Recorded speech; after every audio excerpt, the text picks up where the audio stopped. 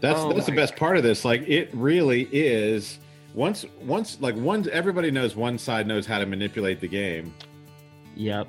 And now these other guys have figured out, well, we can do the same. We just have to do it, collectively as an aggregate. All the big narratives that God has given us are manifesting in something visible right now. Yep. But they've been the same for a long time. Yep. This is kind of a microcosm. Yeah. We're just starting to see kind of another again, it's in the opposite direction of what I would expected. Yeah. But now we can truly see that the market is a place for warfare, not for investment and value creation. And welcome, friends. You are listening to Blue Collar Money: Theories of Middle Class Investing with your hosts P.W. Gopal and Mike Hatch.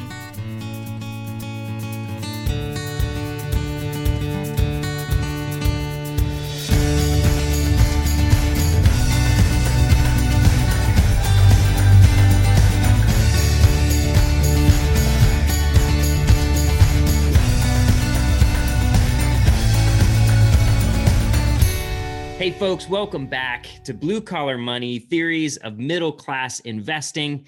My name is Mike Hatch, and I am your co-host once again here with P.W. Gopal.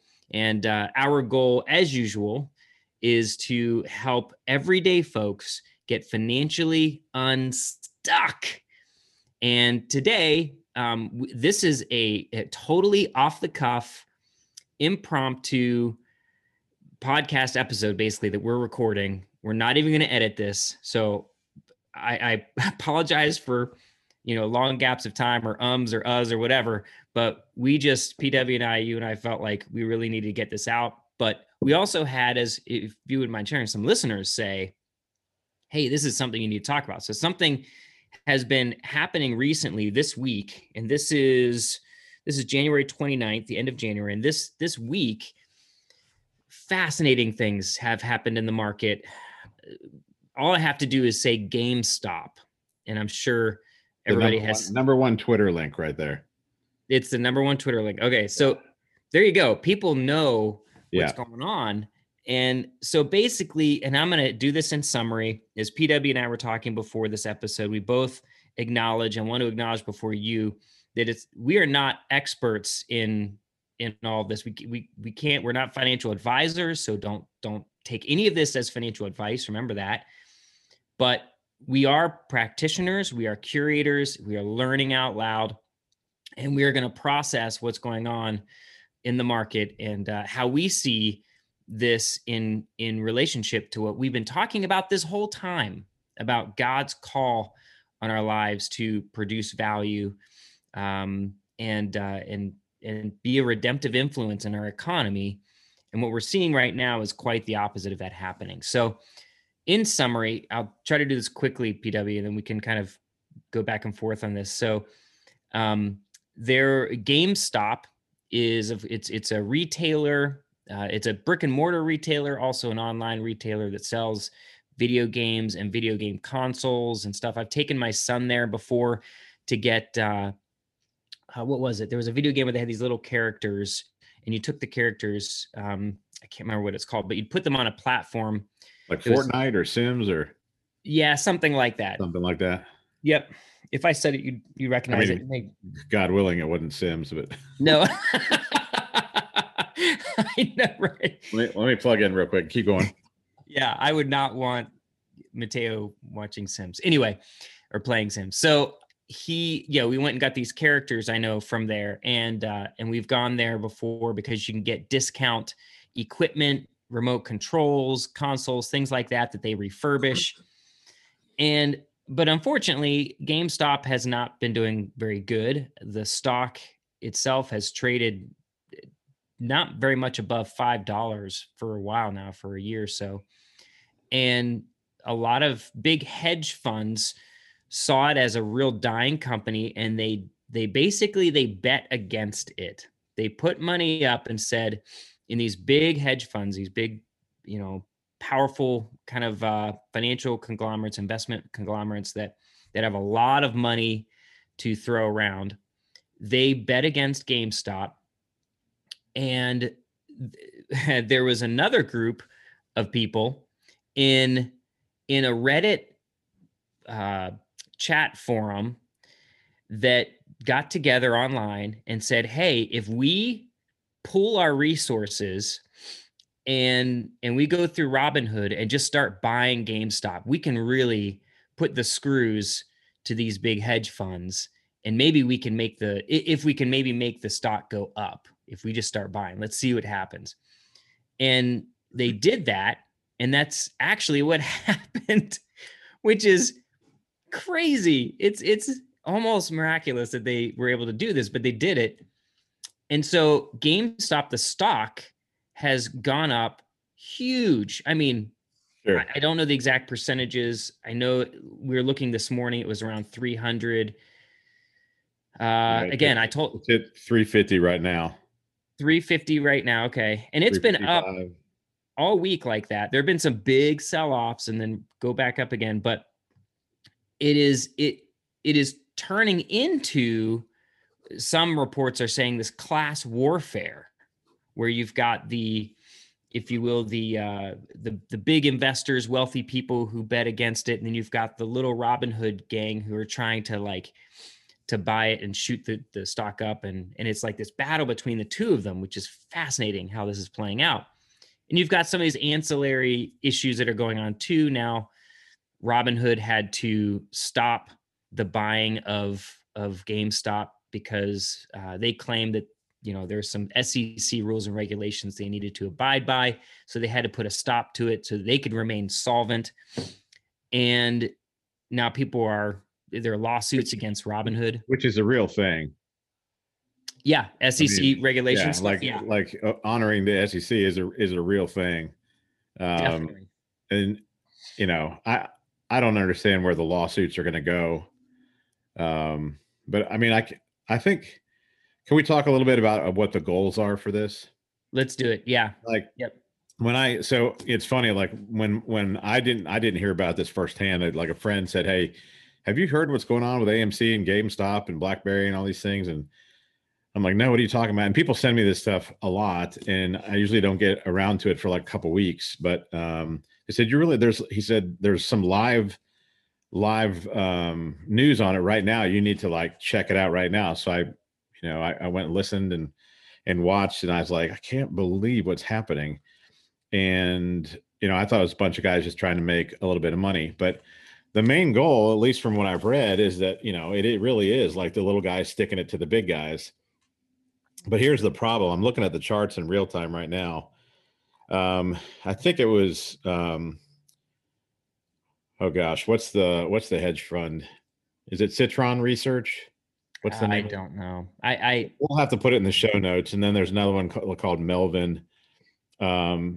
These aren't the big hedge funds, but these are, they carry some weight. But these guys were heavily leveraged, shorting. We'll just talk about GameStop. And I'm assuming, because of maybe a personal vendetta or just the fact that it's a hedge fund, that these guys decide to go after them. There's a couple problems that we want to talk about today, just basics, real basic stuff in how this works is to really make Wall Street pay. You've got to do a couple things. You've got to keep your money in and keep the price up high enough. And the next thing has to happen is a margin call. So all these guys are betting on margin, which basically means like if you have $1, if you're trading futures, which is the only thing I'm familiar with, so I'm only going to speak like relative to that. If I have $1,000 in my account, I'm allowed to trade one contract of futures,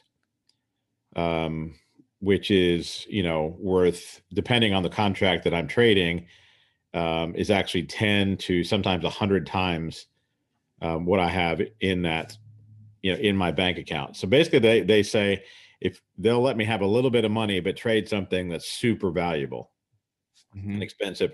And that's what these hedge funds are doing. And so there's a difference between what you have in your account physically and the total value of the asset that you're trading. So if I have, let's say I'm a hedge fund, and one of these, hedge fund that's heavily vested in GameStop, and I've got, let's just say I have $1 million. It's probably, we should add a zero and just call it $1 billion. But just for our sake, we'll say you have $1 million in account, but because of your bets, once those bets start going in the wrong direction, every time the market ticks up $1, you owe that dollar to the market times however many contracts you have in play. So if you've got 500 contracts in play and the market goes against you $10, it's 500 times those $10. Yeah. So you're having to pay back what you borrowed, basically. Yeah. And eventually they'll let you go in the hole, just like a credit card. They'll let you go in the hole long enough until the actual broker itself or the people that hold the debt say they want their money back, or they want you to kind of break even, and they'll call in the loss right away. That's called a margin call. Mm-hmm. So you're trading on the margin, right? So you don't have the actual amount you're trading. You have a small percentage of it. And once you go outside of whatever the computer, the risk algorithm says, once you go outside of that, they ask for the difference back. So the Robinhood guys have to keep the market up high enough for margin calls to happen. And I think they've happened. The problem right now is that these hedge funds have golf buddies. And we're just going to break it down real basic. And these golf buddies are like, hey, man, I'm going to bail you out. But what's going to happen is you're going to pay me back. This is all an assumption, but this is how I would do it. I'll bail you out. I won't buy you. I won't own you, but I'm going to bail you out of this mess. And I'm going to stake you, and you're going to pay me back plus interest. And, so the problem with this whole action is that the good part is you've shown how fraudulent the market is, how manipulated it is. You've actually shown that the little guys can manipulate it too. The problem is now you've poked the bear a little bit. And the bear has bigger brothers. And so when the bigger brothers decide to bail out the little brother, they can, it doesn't matter how many millions of you put in your $1,000 or, they're going to find a way to bail themselves out. And if they don't, there's a second move that will happen, and you'll start to see people remove their personal money from these assets, pick out whatever yacht or island that they want to buy, and then they're going to let it all tank, and they'll let their companies and hedge funds go down with it, and claim insolvency and bankruptcy and all that kind of stuff, and probably walk away scot-free. There will be one or two people that'll get picked out to actually go to jail or go to court, but most of these people will not pay for in my mind, their undercover crimes. So now, real quick, back up for a second, because you talked about, I want to make sure I understand this and make sure folks understand it who are listening to this, because this is a great learning lesson. This is fantastic. Sure.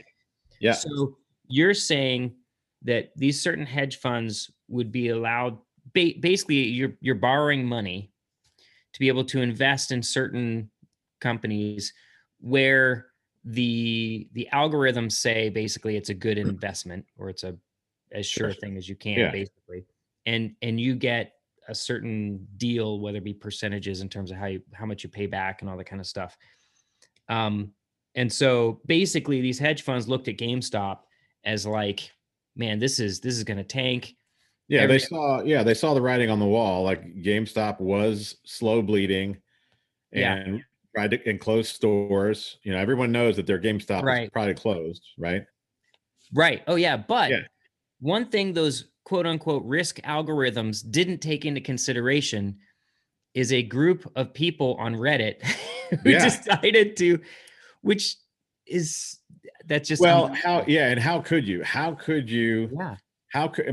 nobody's paying attention, especially if you get on the subreddit forum.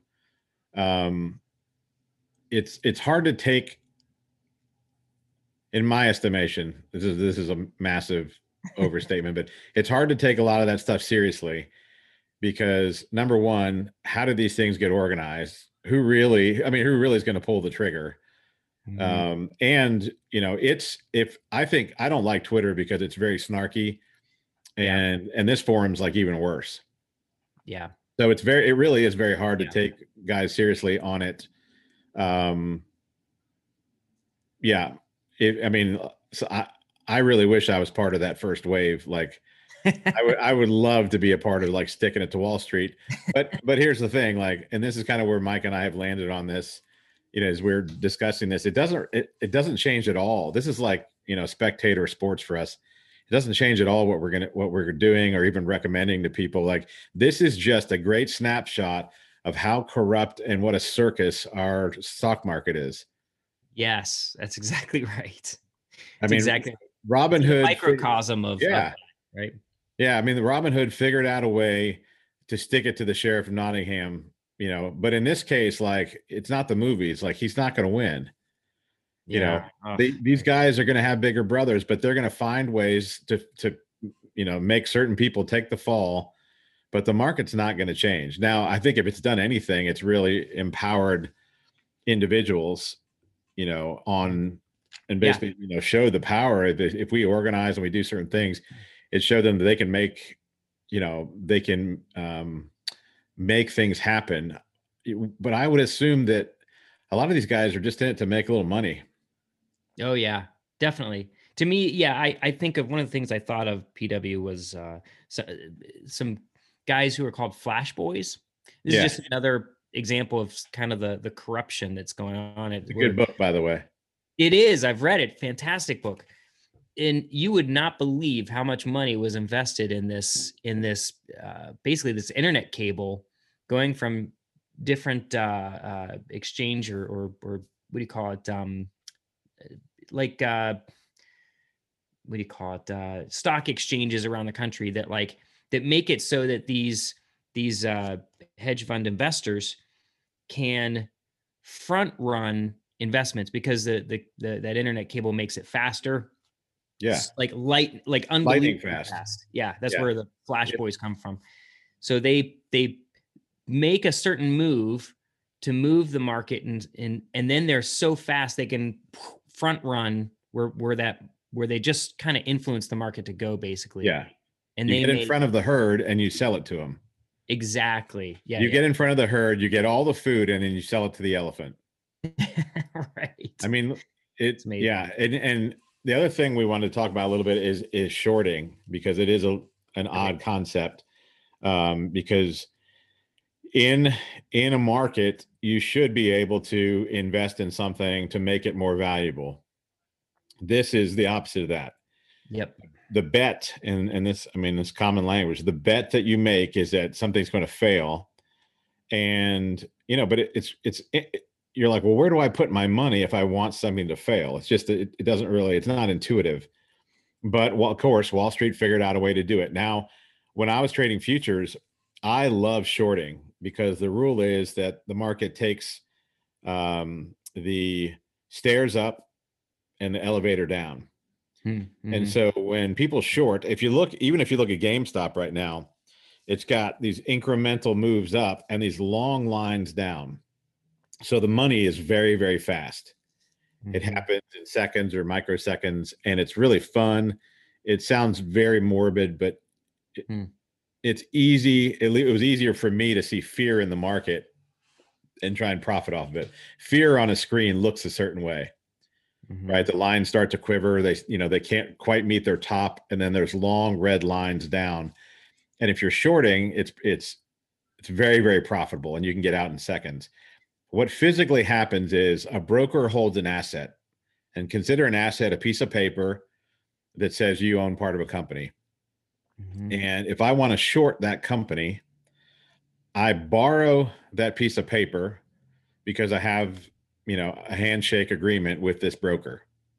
It's so simple, it's dumb. Like that I can call up Mike's a broker and say, hey man, I want to short GameStop. And he'll say, okay, I have X amount of shares. I'm like, can I borrow one of those shares from you? And Mike's like, yeah, here you go. Just give it back to me later. And I'm going to pay Mike a little bit of interest on the fact that I borrowed this thing that he doesn't own either. But he's allowed to hold it because he holds some license. So I borrow it from Mike, the broker. I sell it to Joe for 100. And so I no longer have this asset, this piece of paper. I just have $100. And then once that object goes down in value to where I think it's going to go, let's say it goes down to 50, I then take my $100. I buy the asset back at $50. So now I have the asset back in my hand plus $50 left over. I keep the $50 and I hand the asset back to Mike, the broker, because I borrowed it from him earlier. Yep. That actually is very helpful description, PW. That I get that. I understand it. That makes sense. It's weird. It's weird that it's even legal that we could even do it. And now I personally love doing it. Mm-hmm. But when you start to think about, these are real companies with real people, and families and the whole kind of thing, it's weird to bet against, something, but it's legal. You can absolutely do it. And that's what these companies, massive hedge funds, were doing. They were seeing failing companies and they were accumulating their stock and shorting them. Mm-hmm. And the problem is that these Reddit guys have boosted the price up, that now these hedge funds are negative, and and a margin call was issued, and now they owe. And I checked this a couple days ago, but the Wall Street Journal thing that I read said something around $3 billion was owed. I don't know what it is now. I also know that the stock is not where it was this morning. When I turned my phone on, it was at 360 or 350, and now it's at 303. But it moved as low as 150, I think, right? Didn't it? Yeah, it looked like there's a long line down that was either yesterday or the day before. So super volatile. Yeah. So what's going to have to happen is there could be a second wave, a third wave. It just really depends on the Reddit people, if they're going to keep dumping money into it. And then the next thing is, like, you have to pick another target, right? Mm-hmm. So they went after middle tier guys who maybe they didn't even know they were going after them. They just were putting money in to see what would happen. But the middle tier guys had a margin call and they couldn't survive it. So some of them are kind of buddying up with the bigger boys. If you go after the bigger boys, you're going to have to not get 2 million people reading your sub forum. You might have to get 10 million people reading it and investing. And quite frankly, that might happen. It could be a bunch of high school kids across the world putting in $20 at the same time. Right. Right. But to make the big companies lose, I just don't know who's going to call them on it. And more importantly, who's going to hold them accountable for it. Yeah. Well, it's interesting because this goes back to me. Yeah, this goes back to what you've said before and is in our show description, that when you put your chips into the market, they've got a target on them. Yep. And all the whales, or those who have huge piles of chips that can move the market in certain ways, you're not going to stand a chance against them for the most part, right? Yeah. And this, to me, in a sense, it further illustrates and affirms that point that just we're dealing with we've talked about this in the last episode a little bit too, an insane market that's out of control and so speculative. It's a mania, I think is what we said. And you're seeing some crazy things happening. And so, gosh, so PW, let's go back and just maybe, I don't know if there's more, if you have more to say about this, but I'm thinking, like, let's go back to reiterate some of the things that we've said and point people back to other episodes in our podcast library. I think that could help people out in terms of. Yeah. Like 3 people in the last day have said, hey, you all need to do a podcast on this. I'm like, well, I'm not as well read as even the articles I've read and the videos that I've already seen produced with the infographics and so we don't have a lot to add to that particular conversation outside of just saying, hey, look, we believe and have believed for a long time that this is not the only market. And we have a bunch of reasons. One of which is that it's not transparent and that there is a massive amount of fraud and it's not producing any value. And this is a great snapshot of that. So, some people have written in and said, well, what values are you touting? What does it mean to be a blue collar investor? And for us, it's pretty simple, and it's something that we are kind of refining, and and people are weighing in on with us. But we want to have a biblically sound narrative as we invest. Yeah. Right. It's tree, fruit, tree. So we get to, with God, God plants the seed, and we get to kind of tend the garden, and we watch things grow. But everything that we invest in should turn into some fruit bearing tree, essentially, that drops more seed that can be then planted again. And so it propagates itself with a little care and attention from us. And unfortunately, for most of us, we equate the only way we believe we can. I know this is my belief. The only way I can quote unquote invest is through my 401k, my IRA, and putting money long term over the course of a lot of time, month to month, into the stock market, right? Or take a lot of risk in real estate. Like those are for the most part, that's what's drilled into us, and we don't realize. No, there's so many other things and markets to that are even more what do you call it? Affordable.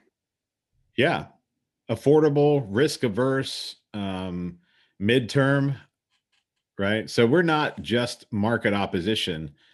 We're just pro other markets. There are other things to do. There's there's value creation available to us, whether we actually create it ourselves or we partner with somebody else. And that's probably how our current stock market started. I think so. I don't think it's worthy. The other thing is our investments have to be close to home. Yeah. Right. So how far away did you move from your house, from your rental? Not far. I would say 15 minutes. Yeah. Oh, maybe it might be more like less than 10 minutes. Yeah. Like less than 10 minutes, ours is 100 feet from our house. We're joking a little bit, but it really is true. If you're going to invest in something, you're going to want to see it, feel it, touch it.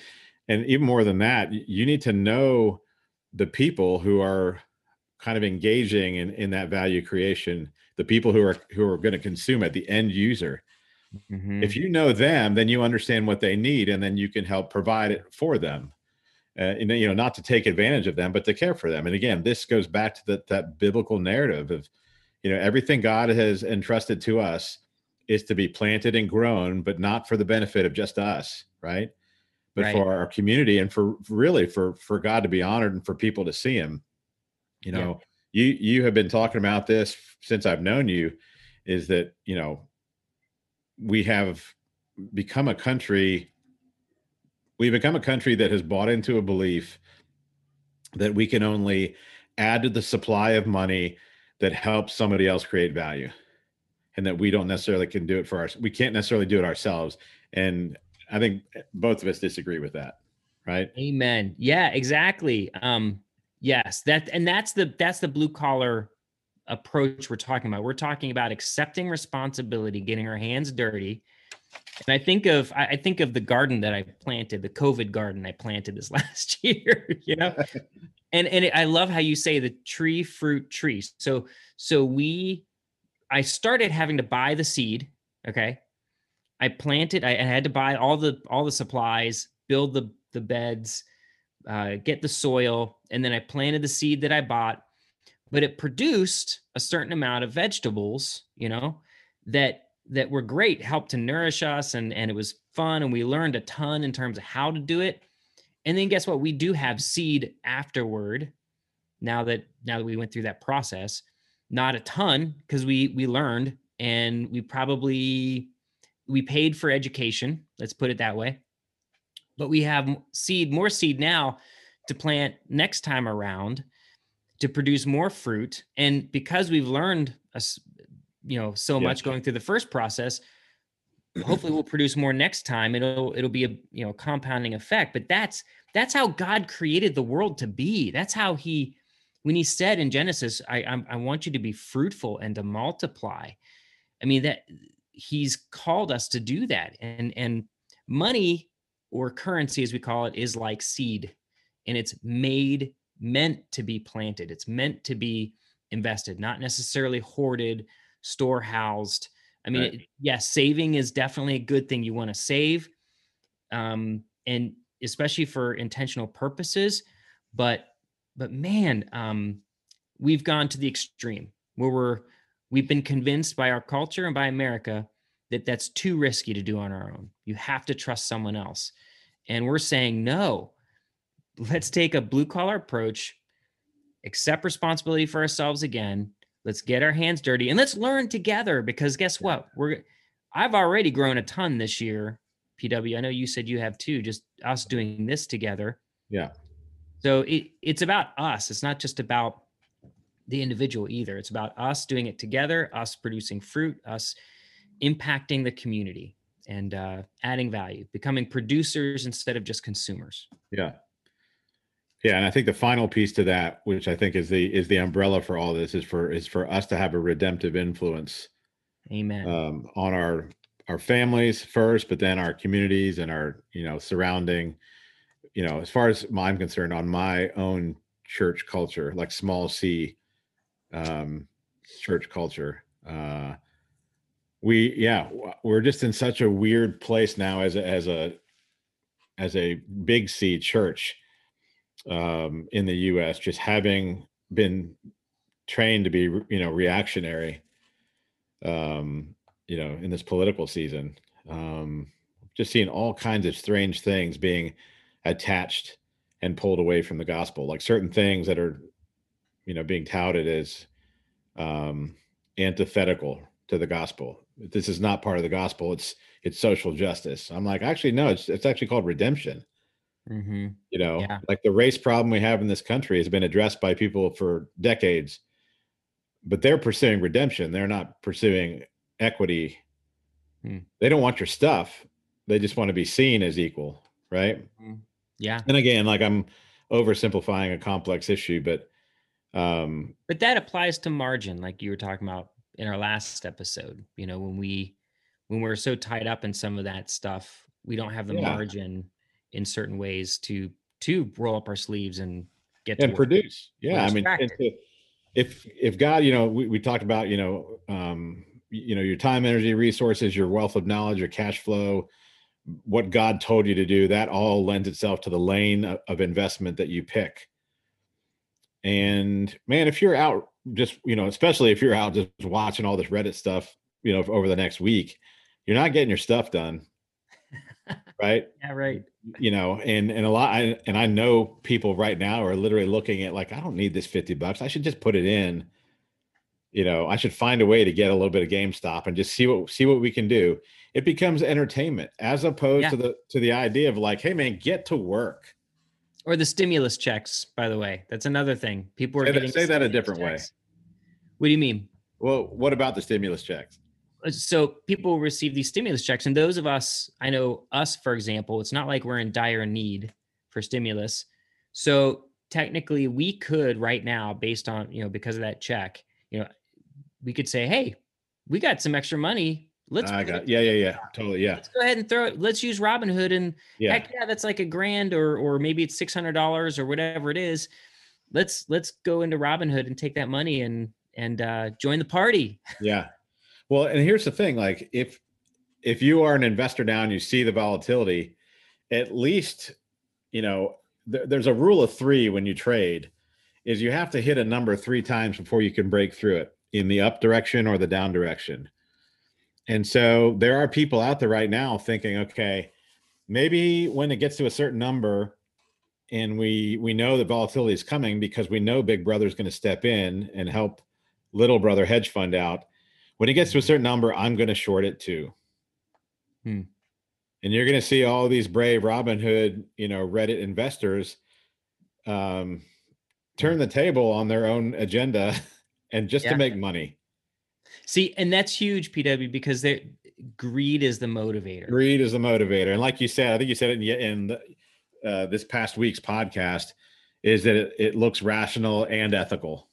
Like we are going to stick it. I can't tell you when I read the first article, I was like, yeah, F those guys. I want in on this. Like, I want to be a part of this first wave of taking down the man, but that's not what's happening. Like, if this goes on for 10 years, then I'll believe it. But even the first people against the big armies and the giants are always going to get their asses kicked, fatally wounded and shot and dead. Yes. And if the next generation is raised up and ready to go, and the one after that is ready to go, then we'll see some change. This could be a one-hit wonder, and it literally could turn into a bunch of dudes saying, hey, if we short this, all of us short this right now, we're all going to be millionaires. And let's be clear in saying, as you say that, as virtuous as it sounds, if things could turn, we're not encouraging you to do that. Like, PW and I, you and I are saying we're staying out of that. That's one of the reasons we're not in Bitcoin right now. Yeah. We're staying out of that, and we're working. You said it last time in the last episode. We're getting our own houses in order, right? Focusing on producing, adding value to our neighbor, to our community, and not allowing, hopefully, greed and these other fluctuations in the market that make it look so easily profitable. It's hard to kind of keep focused. Yeah, and God is going to hold us accountable. Right. He is light, and he is gracious, and he is kind. But he's also a lion, and he's not going to put up with a lot of this stuff. And so don't play with it. Yeah, man. Don't play with it. Like, we want to honor him and keep the mission in front of you. Yep. If the mission is to make money, have at it, because you're going to screw yourself over and the next generation of your own family. If your mission is to bless people, for people to see God and understand his kingdom, and, oh, by the way, you get to be a part of it using commerce in your own hands, then I think there's something there. But, the rest of it, I don't have time, for that. You don't have time for that. I don't want to know people like that. Yeah, man. I wanted to be somebody like that, but it's pretty bankrupt. Yeah. Yep. So, okay. So if you're listening to this and you just jumped on and decided to listen to our podcast because it was relevant to GameStop and what was going on, man, I would encourage you to go back to the beginning where we start talking about the values of investing. Or maybe a great place to start would be a couple podcasts ago where we look at the 10, principles for investing in 2020. Or 2021, the 10 essential principles of investing in 2021. Take a look at those two podcasts if you're interested in hearing more about what we are trying to put out there and encourage and equip people to do. You could start from episode 1, work from there if you want, but that's probably the best. I don't know what you would say, PW. That's one of the things that sticks into my mind is those 10 essential principles for investing in 2021. Yeah, I think that's a great place to start. And I think, we're one episode into a part 2 of just, the basics, our year in review of what we learned last year. I think that's another place to start. If you have the time, you can go back to the beginning and kind of work your way through, the understanding of the narratives that we hold to, that kind of help us build our own investing narratives, the financial truths. I think that's like episode 3 or 4, the 7 truths of U.S. finance. I think it's all valuable. It just depends on your eating potential. You can only palate so much before you just get fat, and you want to take in a little bit, act on a little bit. And if we can help you at all, we'd love to do that. We'll jump on a Zoom, talk about things, give you some resources, anything we can do. This just felt like a good opportunity for us to hop on and just talk about, give this a little bit of perspective and reframe and mention the argument again of like, this is not where our time and attention needs to be. It's fascinating. It is showbiz. It would be really cool to see the big guys come down. I don't see that happening. There's way too many bailouts, including the U.S. government that's willing to bail out stupidity. Yep. We'll see how it goes. Yeah. And then just know that we are working, PW and I, we've got a lot of plans for 2021. We're going to hopefully do some webinars and live webinars. So with questions that we'll answer from you guys. Were you going to say something about that, PW? No, I'm just excited about it. Okay. Yeah, man. Me too. And we're working on a bunch of stuff. You can go also to, I'm just going to, my shameless plug, if you're interested in redemptive economic theology, in a sense, is what I kind of call it. I created a course called Redemptive Economics, a gospel-centered approach to business and entrepreneurship. You can check that out at empoweredmanhood.thinkific.com. That's empoweredmanhood.thinkific.com. I think that's it. Anything else you want to say, PW? No, just, thank you for your time. Continue to listen. And we'll do our best to keep putting out, hopefully some valuable concepts and theories that we think could help. And if it needs to get practical at any point, please reach out. We'd love to sit in on a Zoom call with you and help you sift things out, get you a little bit unstuck. And then if we need to, bring some other people in that could help as well. Friends, thank you for listening in. You have been listening to Blue Collar Money with P.W. Gopal and Mike Hatch. If you would like to reach out to P.W. directly, you can reach him through his website at pwgopal.com, or you can reach out to Mike Hatch at empoweredmanhood.com. Don't forget to subscribe so you don't miss any upcoming content. Thank you again for listening, and we look forward to connecting with you soon.